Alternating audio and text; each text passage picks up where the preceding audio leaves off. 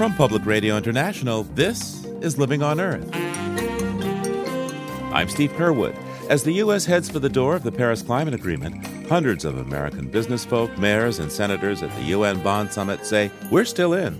We are here in Bonn to say that we are not saying bon voyage to our commitment to climate action on our planet. That is why we are here.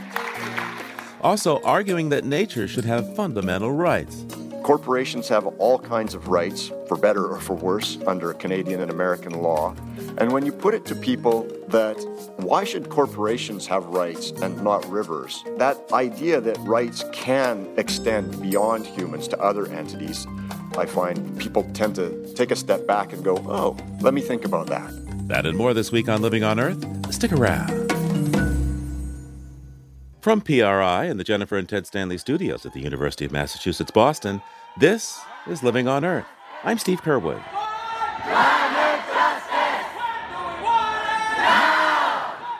The U.S. delegation invited the public in for its only official climate presentation at COP23, this year's UN Conference of the Parties in Bonn, Germany.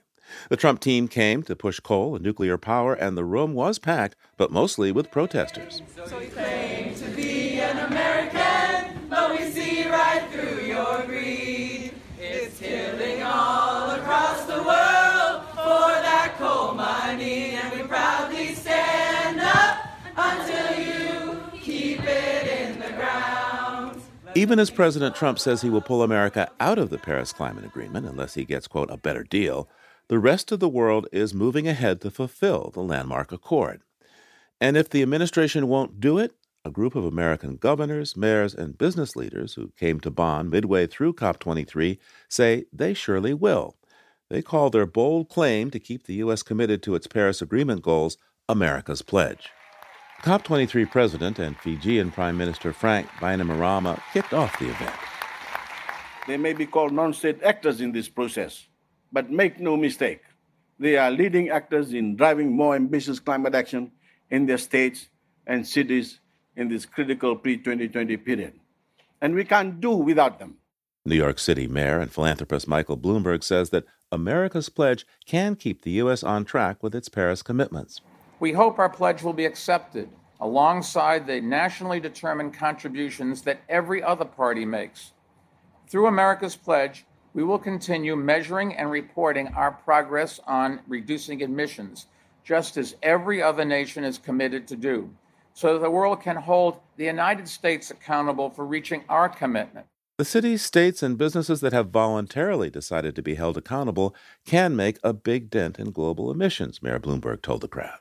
And together, this coalition represents more than half of the entire U.S. economy. If this group were a country, we would have the world's third largest economy. Pittsburgh has joined America's Pledge, and its mayor Bill Peduto spoke for cities in America like his, which built their old economies with fossil fuels. And in the heart of coal country, in the heart of natural gas, in the heart of the oil country, there was a different idea that within that city could blossom a new economy.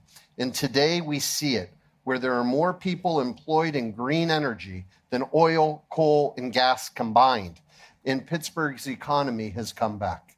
All it takes, says Mayor Peduto, is planning and dedication.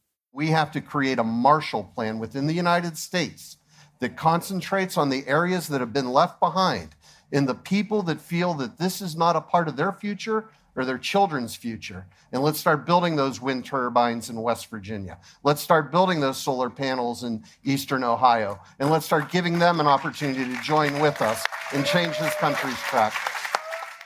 California already has a cap-and-trade program for global warming gas emissions, which includes Canada.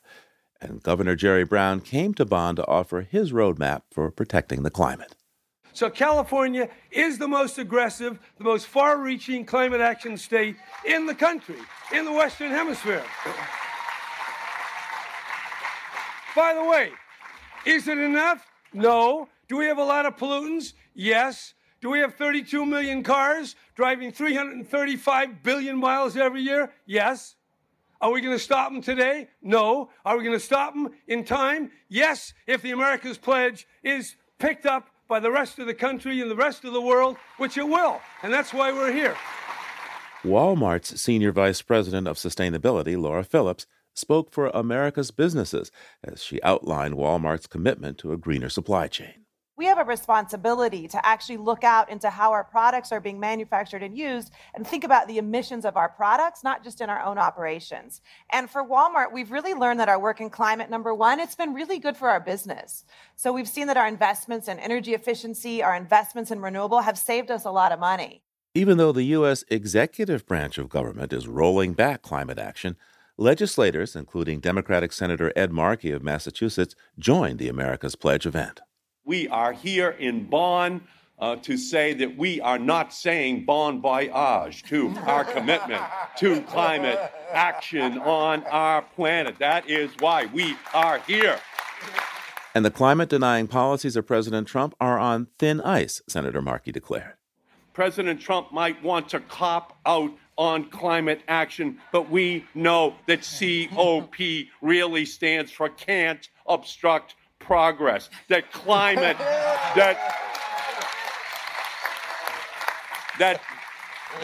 that climate outlasts presidents. Massachusetts Democrat Senator Ed Markey. Even though the U.S. is largely standing aside from the Paris Climate Agreement for now, the rest of the world made implementing Paris the primary work of COP23 in Bonn. And with us now to help navigate what's been done and what lies ahead is Alden Meyer of the Union of Concerned Scientists. Hi, Alden. Welcome back to Living on Earth. Thanks, Steve. Good to be with you again. Hey, Alden. Great to have you here. I understand that there was a U.S. Climate Action Center that attracted a lot of attention. Yeah, it did. This was put together by the We Are Still In coalition of mayors and governors and business leaders, university presidents, and others that wanted to demonstrate to the world that despite the actions of President Trump announcing he's going to withdraw the U.S. from the Paris Agreement, that major elements of U.S. society remain committed to achieving our goals under Paris. They're taking action to drive the clean energy revolution forward, to decarbonize their business sectors, to make sure that we have a shot at meeting the commitments that President Obama made under Paris. And they really made quite a splash here. And I think they really got the word out that Donald Trump does not speak for the real United States. So, Alden, what were the big takeaways from this year's UN Climate Conference at the party, COP23? Well, this was kind of a in-between COP, in between Paris and the meeting in Poland next year. They had to lay the groundwork for a discussion of collective adequacy of ambition against the Paris temperature targets. We already know that countries aren't doing enough collectively to come anywhere close to meeting the temperature limitation goals in Paris. United Nations Environment Program put out a report on that the week before the COP, showing that if we stay on the current commitments, we would only get 1/3 of the way to where we need to be by 2030 to have a fighting chance to stay well below 2 degrees Celsius temperature increase. So that's job one, is to lay the groundwork for this discussion next year in Poland about how we will raise our game, try to close that gap. Another thing, of course, they focused on here is the implementation rules for Paris itself, things like accounting for land use, emissions, market mechanisms, emissions trading, transparency and reporting of national efforts to constrain their emissions, which, of course, has been a primary goal for the United States under both Republican and Democratic administrations for the last decade or so. And then, of course, the perennial issue of finance, which is actually what's the only remaining issue as we speak, pending right now. There's a big fight going on about how developed countries will be more transparent about how they intend to meet the $100 billion by 2020 per year commitment they made in Copenhagen to help developing countries decarbonize their development paths and also cope with the mounting impacts of climate change. Alden, there's been a lot of concern about loss and damage, and here's a year where we saw tremendous flooding in the developing part of the world. How are these negotiations addressing concerns by developing countries about how to handle loss and damage? Well, it's been very frustrating for the vulnerable countries here because there is a program that was launched in Warsaw in 2013, the so-called Warsaw International Mechanism for Loss and Damage, which has been looking at this issue. How do you use insurance? How do you use government funding to try to help countries that are facing these sudden impacts? And they continue to do the technical work, but the developed countries, including the United States, have been blocking any political space where they can start to discuss how they start to ramp up substantial amounts of funding. In other words, it's like the Cuba Gooding character in Jerry Maguire. Show me the money? Show me the money. Show me how you're going to help me deal with resettlement of refugees from islands, how you're going to deal with economies like Fiji, which is the presidency of this COP. They suffered tremendous damage a few years ago from Typhoon Winston, wiped out about 1/3 of their economy. They're just recovering from that.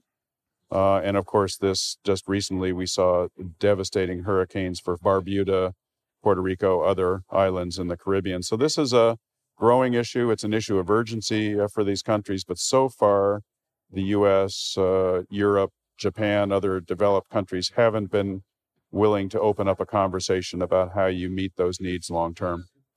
And at this meeting, I think there's a bit of bad news, isn't it, that global greenhouse gas emissions are on the rise after being relatively flat over the past 2 or 3 years? Yeah, that information just came out during the conference of the parties here. We have been relatively flat the last 2 or 3 years. It looks like preliminary figures for 2017, so there could be as much as a 2.5% increase in carbon emissions, driven largely by China, with some other countries coming in. So, of course, if that was the beginning of a trend, that would be quite worrisome. But it just shows, I think, that despite the celebration over Paris, this is by no means in the bank. There's hard work that needs to be done in all countries, and the fact that coal plants continue to get financed in Vietnam and Indonesia and India and other places just shows that we haven't turned the corner yet. Explain for people who may not know the UN climate negotiation process intimately as you do, how non-state actors get involved in this. Well, non-state actors include businesses, non-governmental organizations like UCS, indigenous groups, labor union, youth groups, research institutions. There's a whole infrastructure of different constituencies in this UN process, and they play a vital role, both trying to influence the negotiations and the positions that countries take, talking to the media and to the public about what's going on here, but also in the wake of Paris, playing a critical role in implementation of the agreements. Because if you think about it, the states, the cities, the business community, the research institutions, the development groups, they really are where the rubber meets the road in terms of implementation and reducing emissions. In this dialogue that's going to be held in Poland next year, the Fiji presidency, has made a lot of space for engagement of these non-state actors in the process, realizing that we have a lot to bring to the table and that we're essential to implementation of any commitments that countries make. Massachusetts Democratic Senator Ed Markey at the America's Pledge session kind of cracked a joke saying that COP stands for Climate Outlasts Presidents. To what extent are folks there feeling that Mr. Trump's approach is but a blip in the U.S. approach to this? Well, I think people were given a lot of comfort by the highly visible presence here of senators and governors, mayors, business leaders from the U.S. You're seeing a joint effort by China, the European Union, and Canada through this process they launched in September called the Ministerial on Climate Action, or MOCA. It kind of replaces the Major Economies Forum that the Obama administration was spearheading over the last 8 years. This is a space where ministers come together periodically to assess progress, to talk about how they can do more. There's going to be the next meeting of this group in the spring in Europe, and then China will host a meeting in the fall next year. That's one place where leadership will be coming from. People aren't waiting for the Trump administration. They plan to take action on their own. They're talking about work on electric vehicles, on renewable energy. Just today, you had 21 countries and states announce that they were committed to phasing out use of coal in the relatively near future. I think they hope by Poland next year to build that up to 50. So there's all kinds of initiatives going on without the United States in the picture. The real test, I think, will come over these next 3 years out to 2020 when countries have to make decisions about whether they're going to strengthen their commitments, and if so, by how much. That's when we'll see the acid test of whether the U.S. pulling back has really made an impact on the willingness of other countries to move forward. Alden Meyer is the Director of Strategy and Policy for the Union of Concerned Scientists. Alden, thanks so much for taking the time with us today. It was great to be with you, Steve.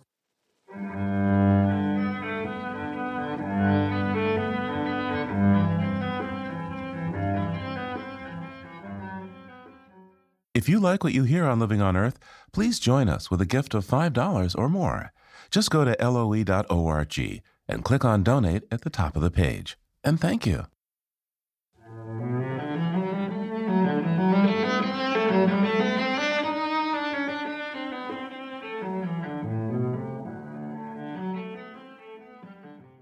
Alaska has the largest oil field in North America, with an 800-mile-long pipeline to bring all that crude from the far north slope to Valdez, where the tankers load up.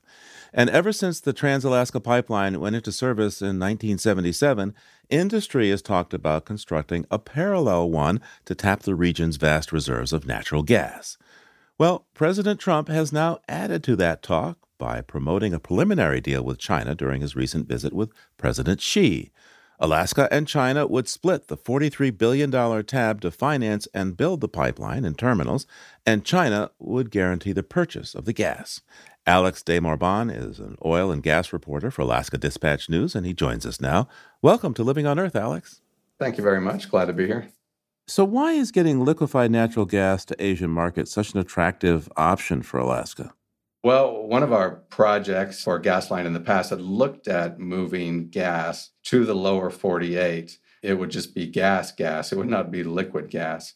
That changed once we had the shale revolution in the lower 48, and there's plenty of gas there now. So then it became a matter of looking at what other markets are out there. So about 6 years ago, the state began looking at moving gas efficiently to Asia. Tell folks where this pipeline would actually be built. So the pipeline would go from the Prudhoe Bay oil fields, where the gas is now, and it would follow the Trans-Alaska Pipeline for much of its route and connect essentially the Arctic Ocean to our Cook Inlet in southern Alaska. So it would move the gas 800 miles from northern Alaska to southern Alaska. And there, in a little town known as Nikiski, the gas would be turned into a liquid in another costly construction project there, and then put onto tankers so it could be shipped overseas. So there's natural gas up on the north slope there at Prudhoe Bay. What happens to it now? The natural gas is being reinjected back into the ground to keep the pressure up in the underground reservoirs. So it's had a very vital existence because it's essentially allowed for much more production of oil on the north slope. So the production of oil up there has been far greater than anticipated, and gas is playing a huge role in that. What's the state of Alaska's economy like right now, and how could this deal to put in a natural gas pipeline from the North Slope affect the overall economic situation there? Well, we're in a recession. We have the nation's highest unemployment. We've lost a lot of jobs, particularly high-paying jobs in the oil fields. So we are desperate for a project. There's uncertainty about how much this would financially benefit us, but certainly in the hundreds of millions right away if it pans out as the state says it would, and billions as the debt is paid off 20 years after it begins production. So we could easily shrink our deficit. So I gather the deal would involve having the state help finance this thing. What are the barriers there?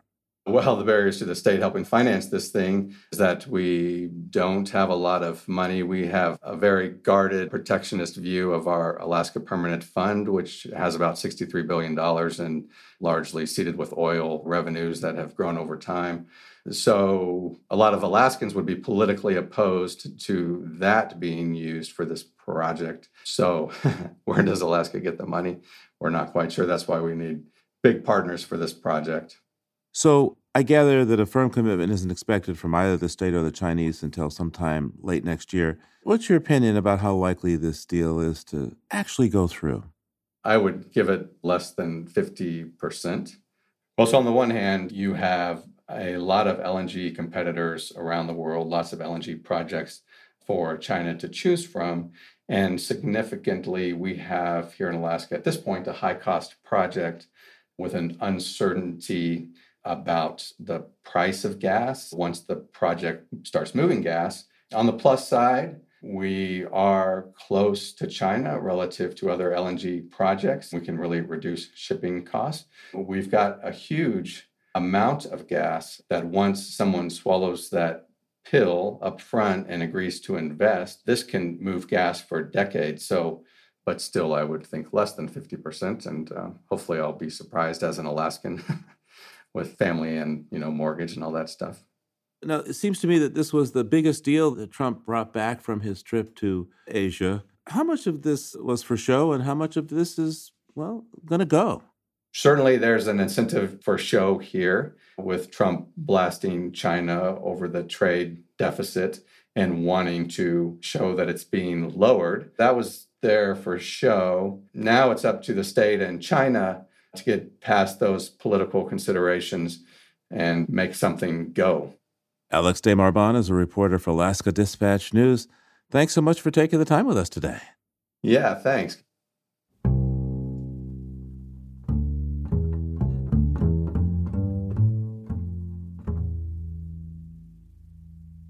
We'll check in with Peter Dykstra now for a visit beyond the headlines. Peter's with dailyclimate.org and environmental health news. That's ehn.org.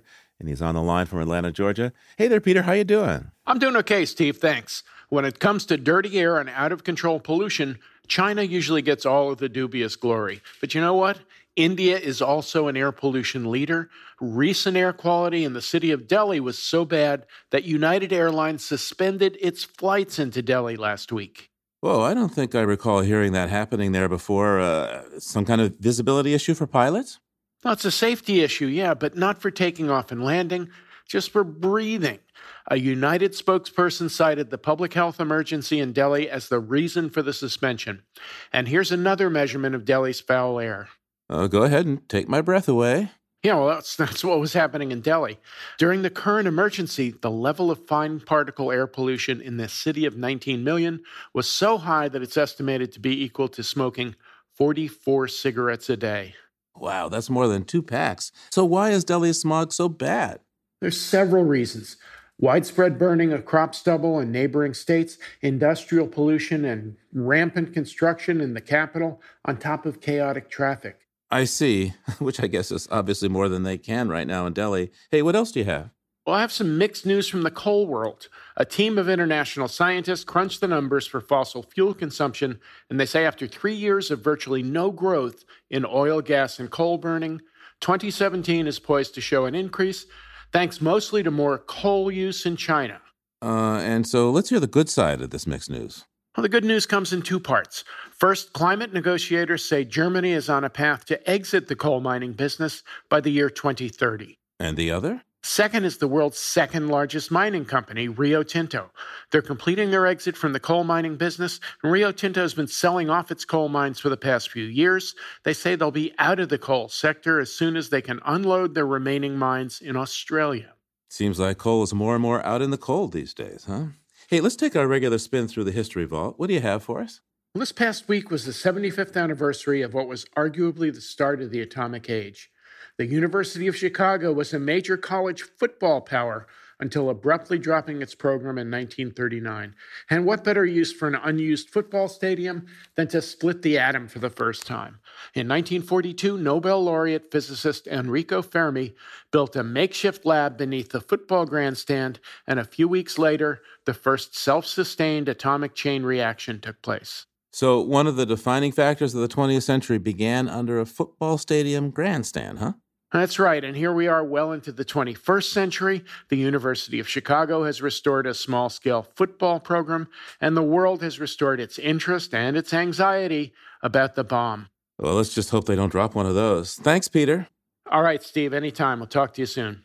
That's Peter Dykstra of dailyclimate.org and environmental health news. That's ehn.org. And there's more on these stories at our website, loe.org.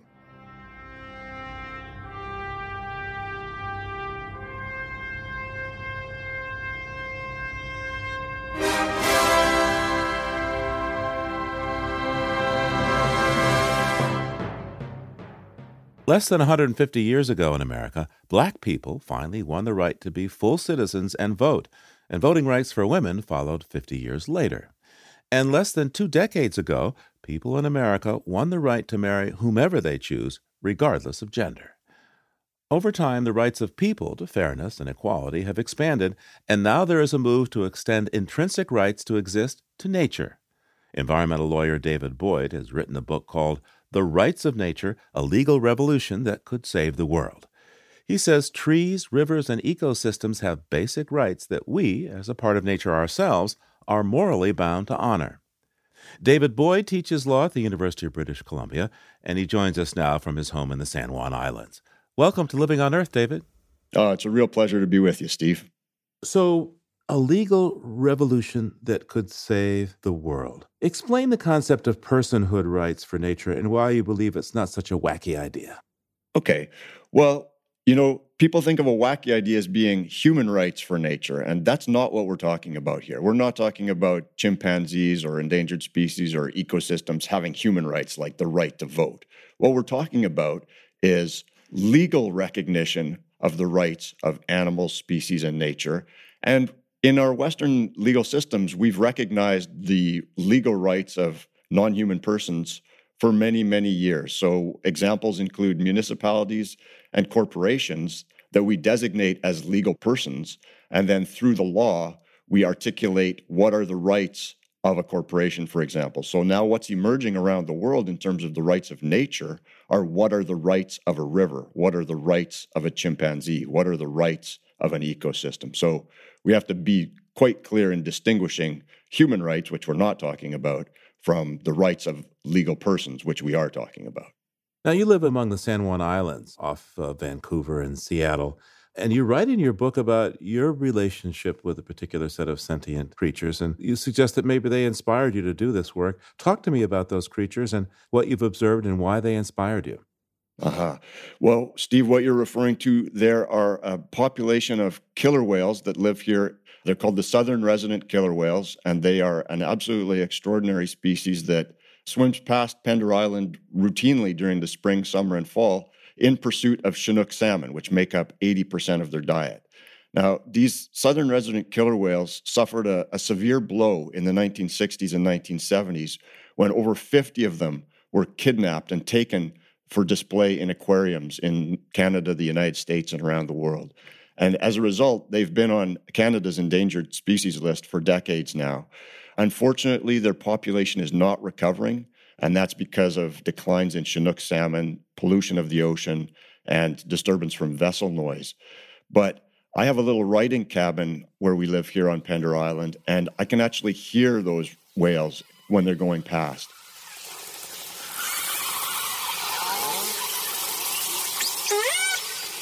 Once I was on a sailboat and the captain threw a hydrophone overboard when we came across a pod of killer whales. And I can tell you that about 12 of us were on board and all of us were literally in tears listening in on the communication. I would call it a conversation between these killer whales.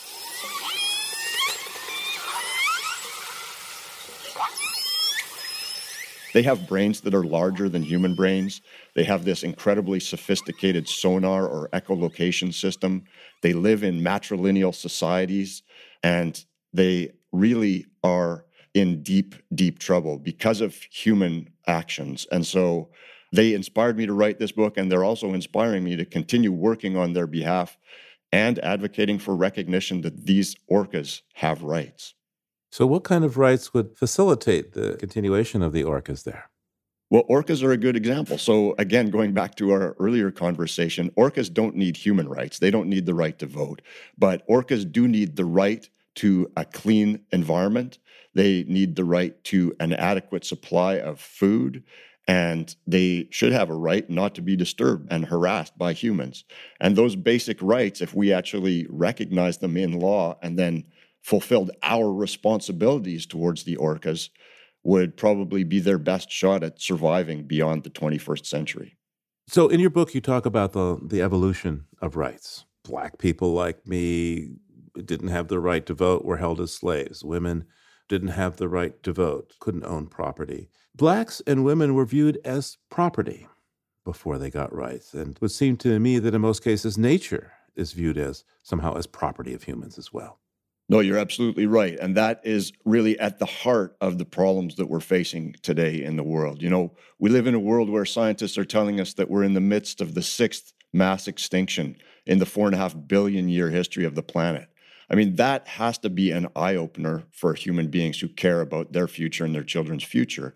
And one of the things that's driving that mass extinction is the fact that we regard nature and animals, whether domestic animals or wild animals, as property. And, you know, if you look at a map of the globe, Steve, with, you know, over 150 million square kilometers of land, we as human beings purport to own every square inch of that land. It's really an act of breathtaking arrogance for one species among tens of millions of species to say it's all ours. How do you get people around this concept of personal property? I mean, the very notion of where people in Western society live, they, quote, own real estate. Yes, and you know, that's going to be probably more challenging when we get down to people's personal property. But I think a huge amount of land in the world is ostensibly owned by governments, and governments don't have the same personal attachment that individuals do. So most cultures see nature as property of humans. Which cultures are exceptions to this trend? Well, that's a great question. And, you know, indigenous cultures around the world, whether in Canada, the United States, or New Zealand and Australia, indigenous cultures have never seen nature as property. They've always seen nature as relatives, as part of a community to which they belong. So, you know, if you think of the great American conservationist Aldo Leopold, he said, the only way we can solve all of these problems is to stop treating nature as a commodity which we own and recognize nature as a community to which we belong. And I think Aldo Leopold, although he expressed that very eloquently, was just restating something that's been core to the societies and the cultures of indigenous people around the world. And so what's really fascinating from a contemporary perspective is that the resurgence of some of these indigenous cultures is resulting in laws in Western countries, such as the United States and New Zealand, where laws and governments are actually recognizing the rights of nature.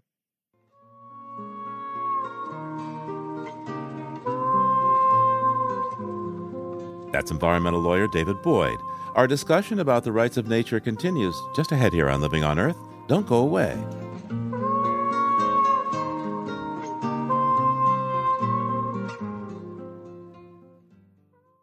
Support for Living on Earth comes from the Gordon and Betty Moore Foundation and from a friend of Sailors for the Sea, working with boaters to restore ocean health. It's Living on Earth. I'm Steve Curwood.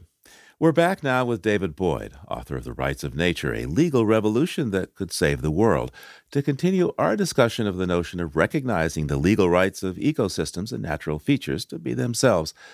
So, David, where did this idea start to catch on? Well, the idea actually, you know, beyond indigenous cultures, the first time this idea arose in a legal context was actually in the United States. It happened when Walt Disney, the great movie mogul, was proposing a ski resort development in a beautiful area of California's Sierra Nevada mountains, known as the Mineral King Valley. And in one of the first environmental lawsuits in American history, the Sierra Club challenged the approval of this ski resort and actually succeeded in getting an injunction to block its construction. However, Walt Disney appealed that court decision and was successful in overturning the injunction on the basis that the Sierra Club had no standing to bring the lawsuit, that no Sierra Club members were being personally or financially harmed by the project. And the Sierra Club then appealed that to the Supreme Court of the United States, you know, the highest court in the land. And so when this case about the proposed ski resort in the Mineral King Valley went to the Supreme Court of the United States, Justice Douglas wrote a very powerful dissenting opinion in which he argued that if ships and municipalities and corporations could be viewed by the law as persons, then so too should pileated woodpeckers, coyotes, trees, and the valley itself. And that decision of the U.S. Supreme Court could have marked a turning point in the history of law, but instead became kind of an academic footnote. Justice Douglas was unable to persuade any of his colleagues to go along with his radical conception of rights for nature. And so the whole idea of rights for nature kind of languished in academic obscurity from the 1970s until the 21st century. And then it really has been resurrected both in the United States and around the world with increasing frequency over the last 10 years. So talk to me about the first country to include personhood for nature in its constitution and why they did it. The first country to include nature's rights in its constitution was the Latin American country of Ecuador. And Ecuador is a country with a very substantial indigenous population. And it was really indigenous people who were the drivers behind this. So Ecuador was drafting a new constitution in the years 2006, 2007. And a coalition of indigenous people came forward with the idea that the constitution should include not only human rights, but rights for what they call Pachamama, which is a Quechua word for Mother Earth. And they were so persuasive that they managed to convince the Citizens' Assembly that was drafting the Ecuadorian Constitution to include a series of articles in that Constitution which do recognize the rights of Pachamama. And that revolutionary constitutional document has now been incorporated into more than 70 different environmental laws and policies in Ecuador. So it's permeating the entire legal system. It's in their criminal code, it's in their environmental code, and those rights of nature have actually been relied upon in about 24 lawsuits now. There's been a lot of focus on New Zealand in this battle for nature's rights. What's happened there? What have they accomplished? Well, New Zealand is actually, I think, the most exciting and the most important story in the whole rights of nature movement. New Zealand is a country, again, that has a substantial indigenous population, and it's the Maori people of New Zealand who have been the drivers behind recognition of the rights of nature in New Zealand. There have been long-standing negotiations in New Zealand taking place to try and right the wrongs that were inflicted upon the Maori by the colonial government over the course of the past 150 years. And about 5 years ago, a fascinating agreement emerged dealing with a river called the Whanganui River, which is of great cultural importance to certain Maori sub-tribes. And this agreement was revolutionary in that it designated the Whanganui River as a legal person and articulated a series of rights that the river possesses, and then created a guardian kind of model, which would be comprised of Maori individuals and Government of New Zealand individuals who have a mandate to ensure that the rights of the Whanganui River are protected. That agreement was translated into law. A law was passed by the New Zealand Parliament earlier this year. And that was actually the second rights of nature law, because in the interim, a second law had been passed dealing with an area formerly known as Te Urewera National Park. And again, this was land that had been wrongly taken from the Maori over the course of the past 150 years. The national park was created in the 1950s on land that the Maori at that time and for all time had consistently asserted was their land. Now, in the course of negotiations between the New Zealand government and the Maori, they actually reached a verbal agreement that the government would return that land, return the national park to the Maori. But at the 11th hour, the Prime Minister of New Zealand phoned the chief negotiator for the Maori and said, "We can't do it. It's a bridge too far." And any other human being who I think had been through that grueling course of negotiations with the whole backstory of mistreatment over the course of a century would have maybe walked away. But Tamati Kruger, this incredible Maori individual, he actually just turned the other cheek to that insult and said, okay, well, let's figure out a different solution. And the solution that the Maori put forward was, why don't we take this area and remove its national park status, but designate it as a legal person, and then take the government of New Zealand's title to that land and give it to the legal entity we've created. So in effect, the land will own itself. And so this area of 400,000 acres on the North Island of New Zealand is now the first place I'm aware of in the world where humans have relinquished our assertion of ownership and recognized that it's actually probably more sensible and certainly more sustainable for the land to own itself. So where is the United States on this issue? What have been our legal turning points for nature?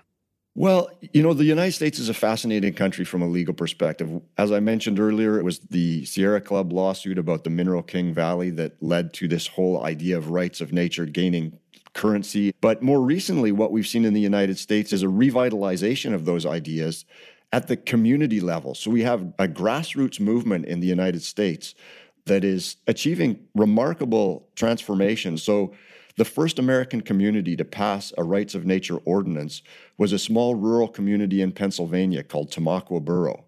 And the citizens there were really concerned about a proposal to spread sewage sludge on agricultural land around their community. And they were worried about the potential impacts on their drinking water.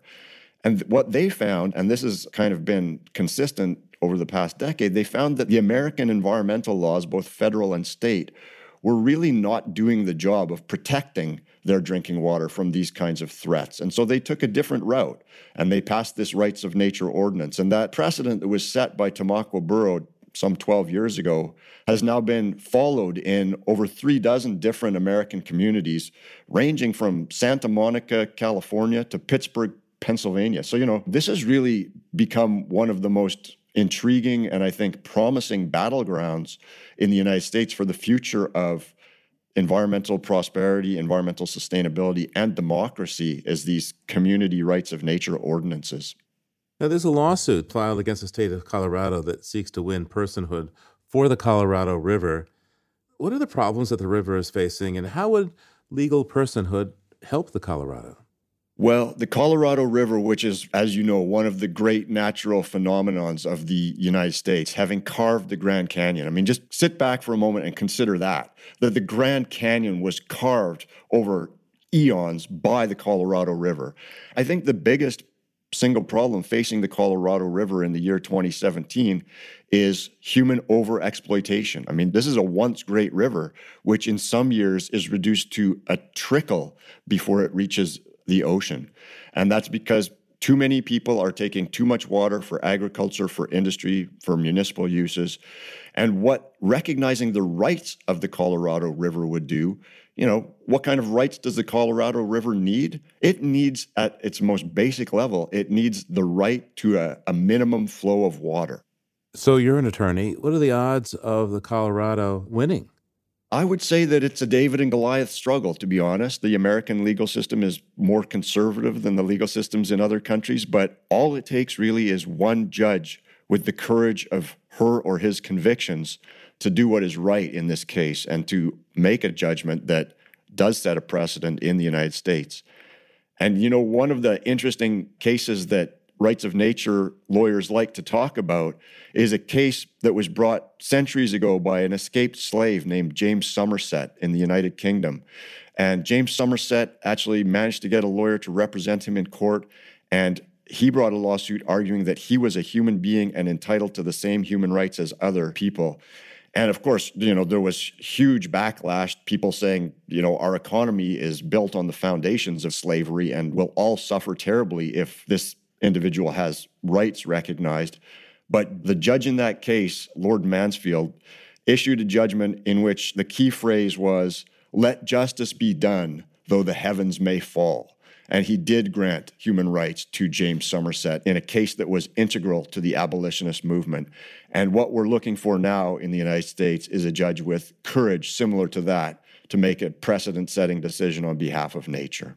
David, let's say that elements of nature become legal persons.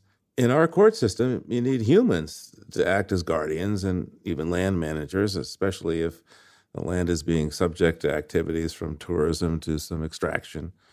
So how can we always trust humans to be good stewards for the earth? Well, that's the question that they've answered in New Zealand, Steve. So these laws, the two laws they've passed in New Zealand, designating the Whanganui River and Te Urewera as legal persons and then transferring title to those legal entities. Those laws also make it very clear that the guardians established by the laws have a legal mandate to ensure that the rights of those ecosystems are protected. And what the laws actually say in New Zealand is that the guardians have an obligation to protect and preserve the biological diversity, the ecological integrity, and the cultural heritage of those ecosystems in perpetuity. So that's a crystal clear legal mandate. And I am confident that there are literally millions of people in the United States and Canada who would be thrilled to have the opportunity to serve as legal guardians on behalf of ecosystems, species, and animals in their communities. So, David, when you run into skeptics, what's the one thing you say that you think has gotten you the most conversions to this way of thinking? I guess if there's one argument that actually has tended to maybe change the minds of some critics, it's the comparison with corporations. Corporations have all kinds of rights, for better or for worse, under Canadian and American law. And when you put it to people that why should corporations have rights and not rivers? Neither of them are humans per se, but that idea that rights can extend beyond humans to other entities, when it's put in that kind of a context, I find people tend to take a step back and go, oh, let me think about that. In other words, you're saying that you're not only going to elevate the rights of nature, but you're also going to change the way humans relate to nature, huh? Well, I think that's absolutely essential. I mean, as a lawyer, I tend to focus on the law, but what we really do need to do is transform our culture. We have to stop thinking of ourselves as separate from and superior to the rest of the natural world. We have to begin to believe in ourselves as part of a community that we belong to. And, there's really fascinating scientific evidence about this. Over the past 2 decades, we've made incredible leaps in terms of our understanding of DNA, the basic building block of life. And we now know that human beings, we share DNA not only with chimpanzees and gorillas, we share DNA with every other form of life on the planet, from fungi to fir trees, from aardvarks to zebras. And so if you look at life on Earth through that lens, we are all relatives. And not only should we be treating our other human relatives with much greater respect and compassion, but we should be extending that respect and compassion to all of our living relatives. David Boyd teaches environmental law at the University of British Columbia, and he's author of The Rights of Nature, a legal revolution that could save the world. Professor Boyd, thanks for taking the time with us today. Oh, it's been a real delight. Thanks for having me on the show, Steve.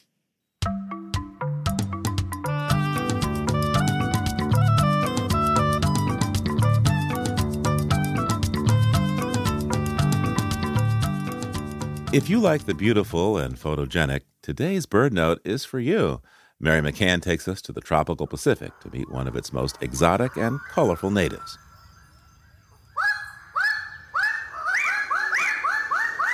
It's early morning on the island of New Guinea. The lowland forest erupts with the crowing calls of male Ragiana birds of paradise. Groups of male Ragiana birds of paradise perform elaborate displays to attract females.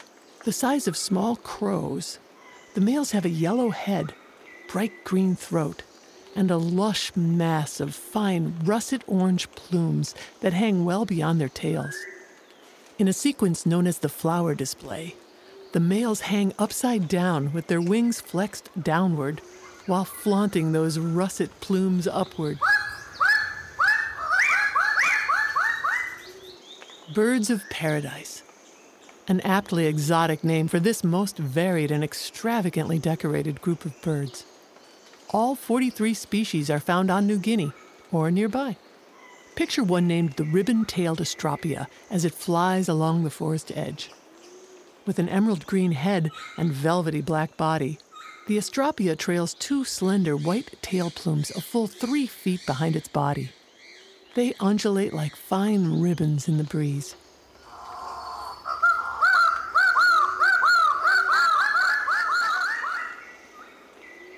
I'm Mary McCann. And for pictures, bask in our website, loe.org.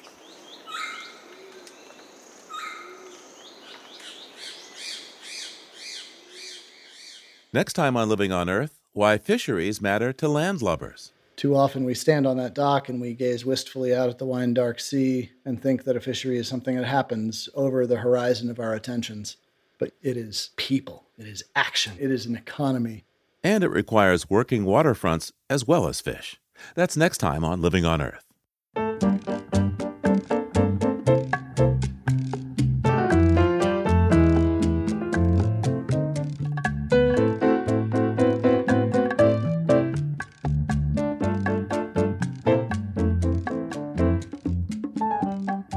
on Earth is produced by the World Media Foundation.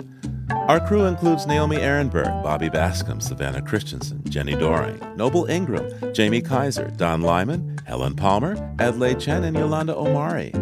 Tom Tiger engineered our show with help from Jake Rigo. Allison Lirstein composed our themes. You can hear us anytime at LOE.org and like us, please, on our Facebook page, PRI's Living on Earth. And we tweet from @LivingOnEarth. I'm Steve Curwood. Thanks for listening.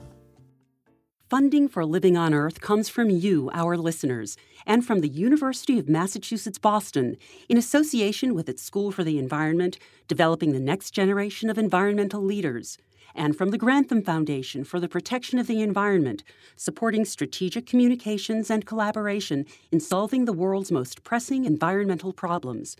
Support also comes from the Energy Foundation, serving the public interest by helping to build a strong, clean energy economy. From Gilman Ordway, and from Solar City, America's solar power provider.